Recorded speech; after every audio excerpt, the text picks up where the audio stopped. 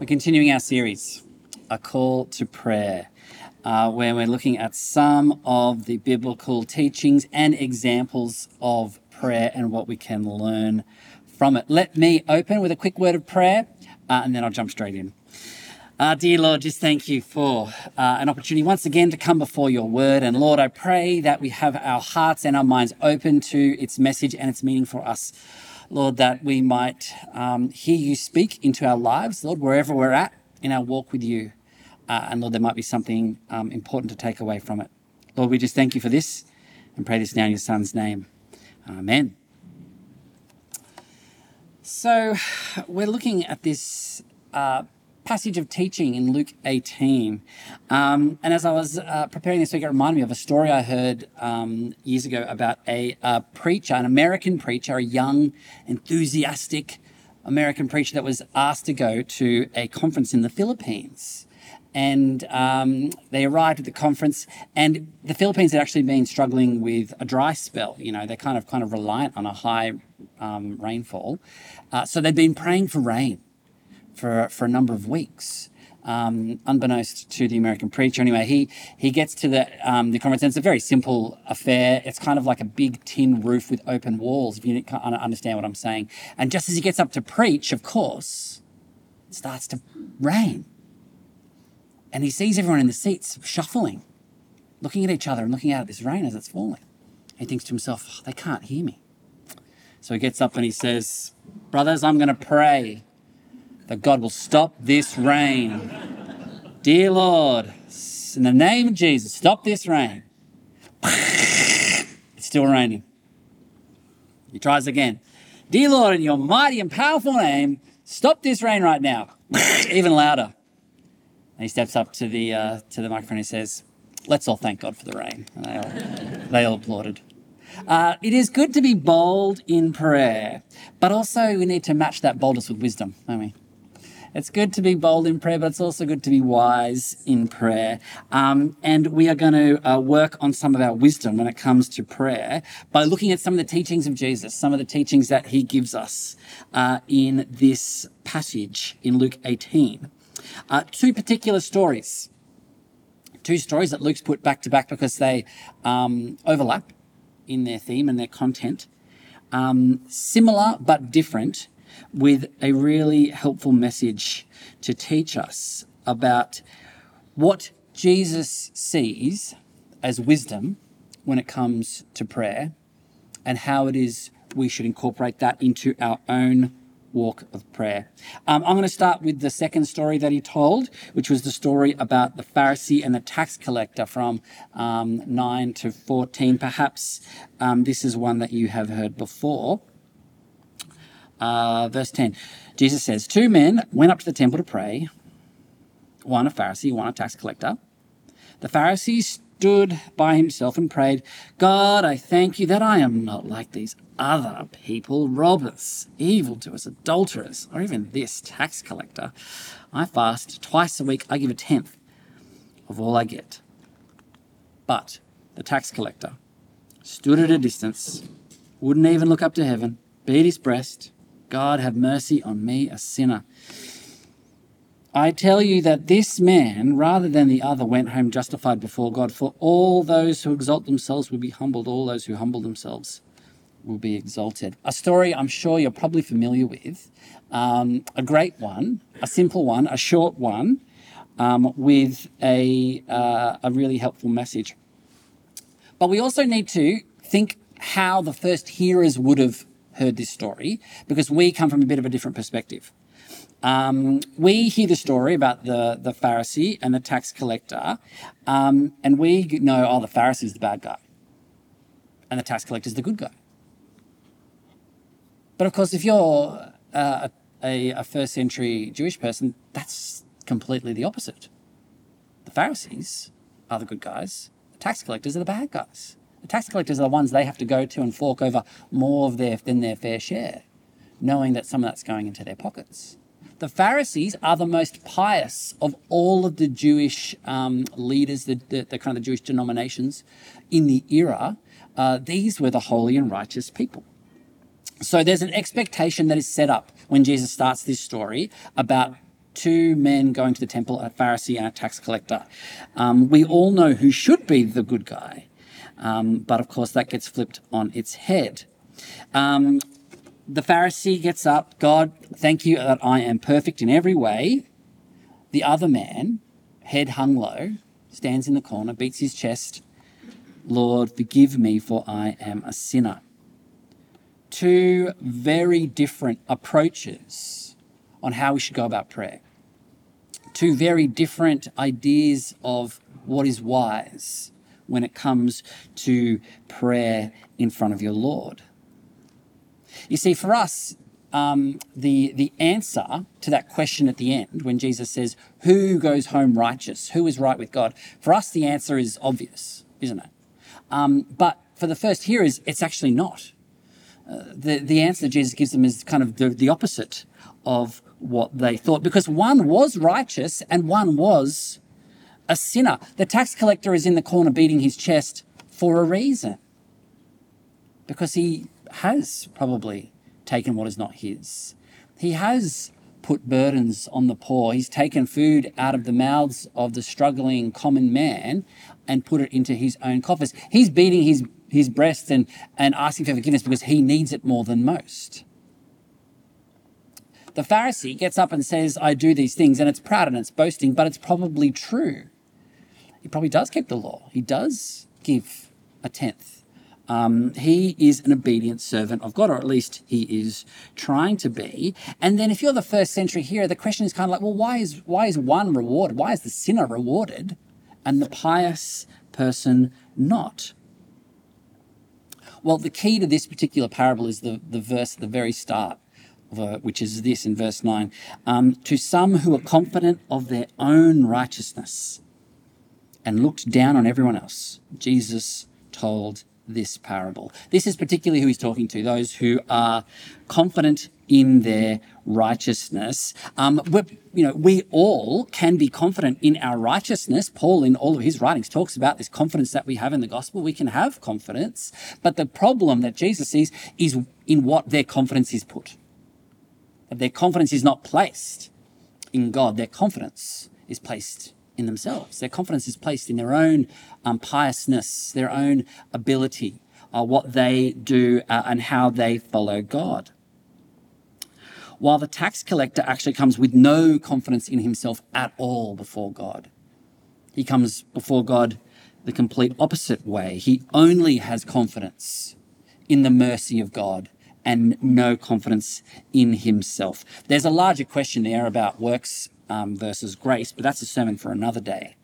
The point of this story is focusing on the motivation of the prayer. That's the point that Jesus is highlighting here. The Pharisee, in one sense, when he comes to prayer, has completely lost his way because he is someone who knows the law.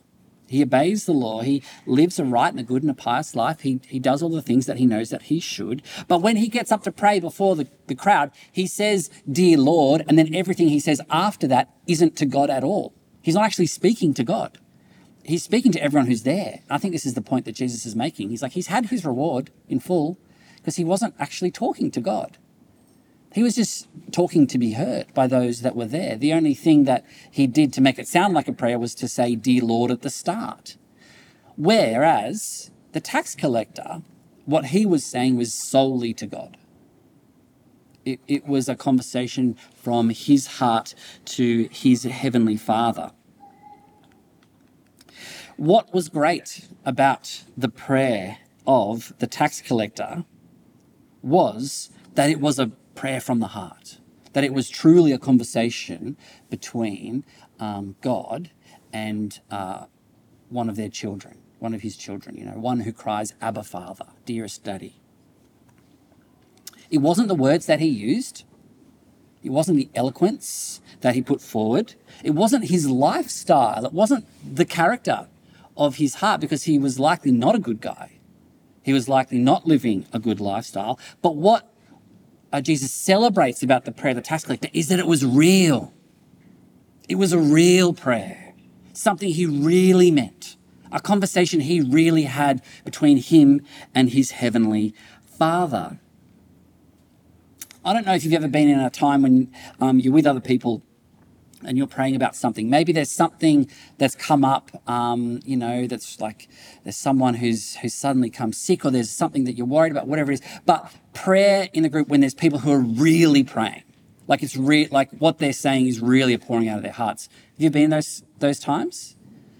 Experienced those sorts of prayers? Man, that's powerful, isn't it? They're the prayers and you're like, whoa, you just get those tingles down your spine. You feel like the Spirit's moving. The other day when we were praying down the front down here, I kind of felt that tingle in my spine, like the Spirit was moving, because people were praying passionately from their hearts. God moves powerfully in the prayers of his people when they are real, when they are heartfelt. When we say, Lord, forgive us, do we really mean it?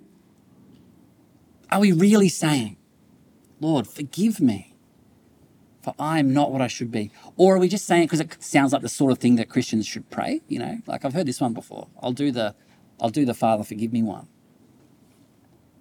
God doesn't want empty platitudes. He doesn't want the reading of a script in prayer. He wants your heart.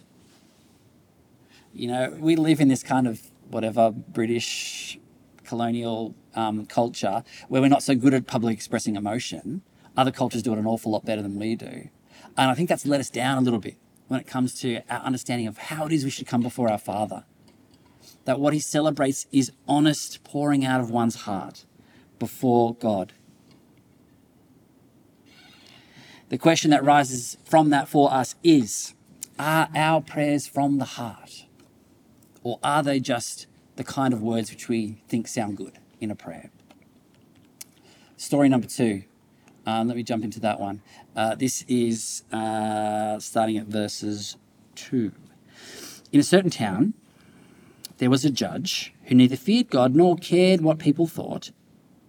And there was a widow in that town who kept coming to him with the plea, "Grant me justice against my adversary."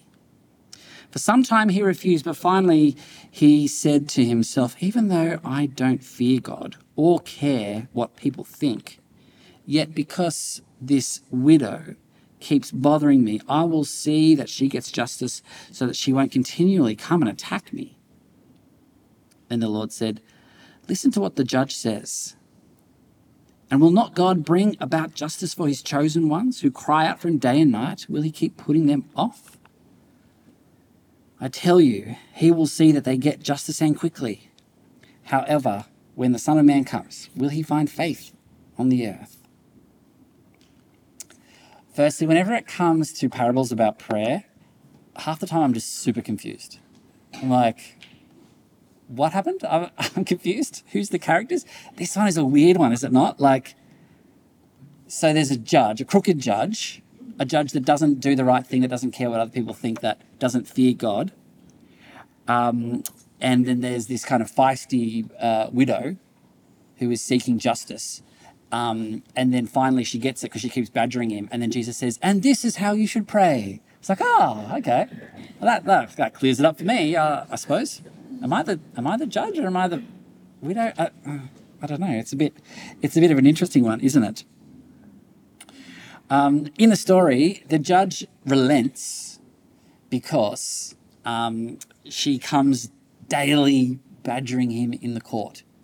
And just to get rid of her, it says a fear of it being attacked by her. And I think reading some of the commentary, it's like that he was feeling beat up by her constant badgering of him, like publicly shamed or whatever. Eventually, he just relents. What exactly is going on here? We have these two stories. Both stories are about contrasts. So the one we just looked at, the contrast of the Pharisee and the tax collector. Here too we have a contrast, but it's not a contrast between the widow and God. The widow and the judge, sorry. It's a contrast between the crooked judge and God. This is the contrast that Jesus is highlighting here. He says, even though this crooked judge, who cared only for himself and not for actually bringing justice, even though he eventually would relent and bring justice to the widow, well, how much more will your good Father bring justice for your pleas? That's the comparison that is being highlighted. When the children of God ask their heavenly Father, how much more will he give? How much more reliable is he than earthly judges? Right? Infinitely so. So you can approach with confidence, is the point I feel like Jesus is pulling out of this parable. It reminds me of this parable, the parable of the knocking neighbour. Do you remember that one? I've preached it a couple of times. The neighbour comes in the middle of the night to his neighbour's house. He needs some bread. Someone's arrived. The guy's in bed. He's like, leave me alone. He just won't stop knocking on the door. No, I need some bread. And eventually he gets up and he gives him the bread. He says, go away. And Jesus said, this is how you should pray. That's another bit of a head scratcher. But it's that idea of persisting in prayer. It's similar to this parable, but different as well. Because the point that Jesus is making is that it's not about the quantity and the persistence of the prayer that forces the judge to do the right thing, right? The point that he's making is that God is so much more reliable and trustworthy than anything you will find in this world. God can be relied on. His mercy can be relied on. His justness can be relied on. We can rely on him for these things in prayer. It's not like you can force God into a decision just through the volume of prayers or the persistence of prayers. We can see this in other parts of the scripture. But what we can rely on is the goodness of the judge. What we can rely on is the goodness and the mercy and the kindness of our Father for whom we bring our requests to. We see this in the scriptures that, you can't force the hand of God. Paul the Apostle famously, in one of his letters, talks about this thorn in his flesh, right? Some people think it could have been a bulged disc, a back problem of some description. If you're an older man in the first century and you need to walk around and travel on horseback or travel in a wagon or whatever, having a back problem like that is not good. Now, Paul has healed many. He has brought dead back to life, right? He has seen the prison walls crumble in front of him, and he prays to God 3 times to take this thorn from my flesh. But what's God's response? My grace is sufficient. So there's no, if Paul the Apostle can't force the hand of God, then I probably think that we're probably not going to be a whole lot better off to be able to do the same. But what God gives Paul is the point of his story there. He says, I will not take the thorn from your flesh, but I will give you my grace and I will give you more. He's trustworthy. Paul brings this request to God. He doesn't get what he asks for, but God gives him more of what he needs most, which is his grace. We have these 2 stories. And we learn from these 2 stories that Jesus teaches us in prayer to be earnest and heartfelt, to pray from the heart, not to think of prayer lightly or rashly, not as an afterthought, but with intention, with repetition, with purpose, to our Heavenly Father who listens and responds. One final story I've got for you. In the early Christian communities around that North African region, they started up a daily ritual of prayer where they would walk their prayer walk. As in, they literally would have a walk, who knows how long it would be, maybe a kilometre or whatever, and they would walk this prayer walk every day, and as they walked every day, they would pour their heart out to their Lord. And everyone would have their own walk. They would all have their own trail that they would walk on.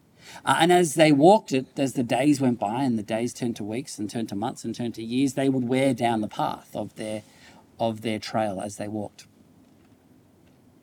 And if one of the brothers had started to lapse in their daily prayer walks, one of the other believers would come over to them and say, brother, the grass grows on your path. Just as a loving reminder to not give in, not forget these important patterns. The question for us is the grass growing on our path? Is the grass getting a little bit long for us? Are there particular patterns of prayer or routines that you once had that you've let slip a bit? And is it time to put the shoes back on and start walking those paths, treading them in a bit more? This teaching for us should be an encouragement to keep walking in Christ with prayer, to keep the grass short on our path. Ben, can I invite you up? I'll pray, and then we'll have our final song together. Let's pray. Dear Lord, I just thank you so much for the opportunity that we get as your people to come before you in prayer. Lord, as we walk through this life, we are reminded that what you call us into is not a system of rules and regulations, that it's the deepest of relationships. It's the relationship between a small child and a father, a small child and their parent, Lord. And that is a valuable thing. That is a beautiful thing. Lord, that is a reality that we need to kind of sink deep into our hearts. And Lord, every parent wants to hear from their kids. And we pray, Lord, that we will not fall lax in our conversations with you, Lord.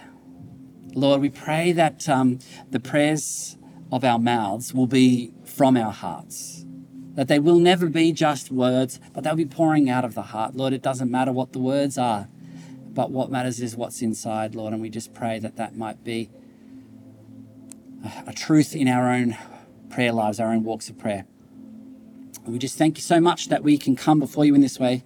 We can come before you in prayer, come before you in word, come before you in song.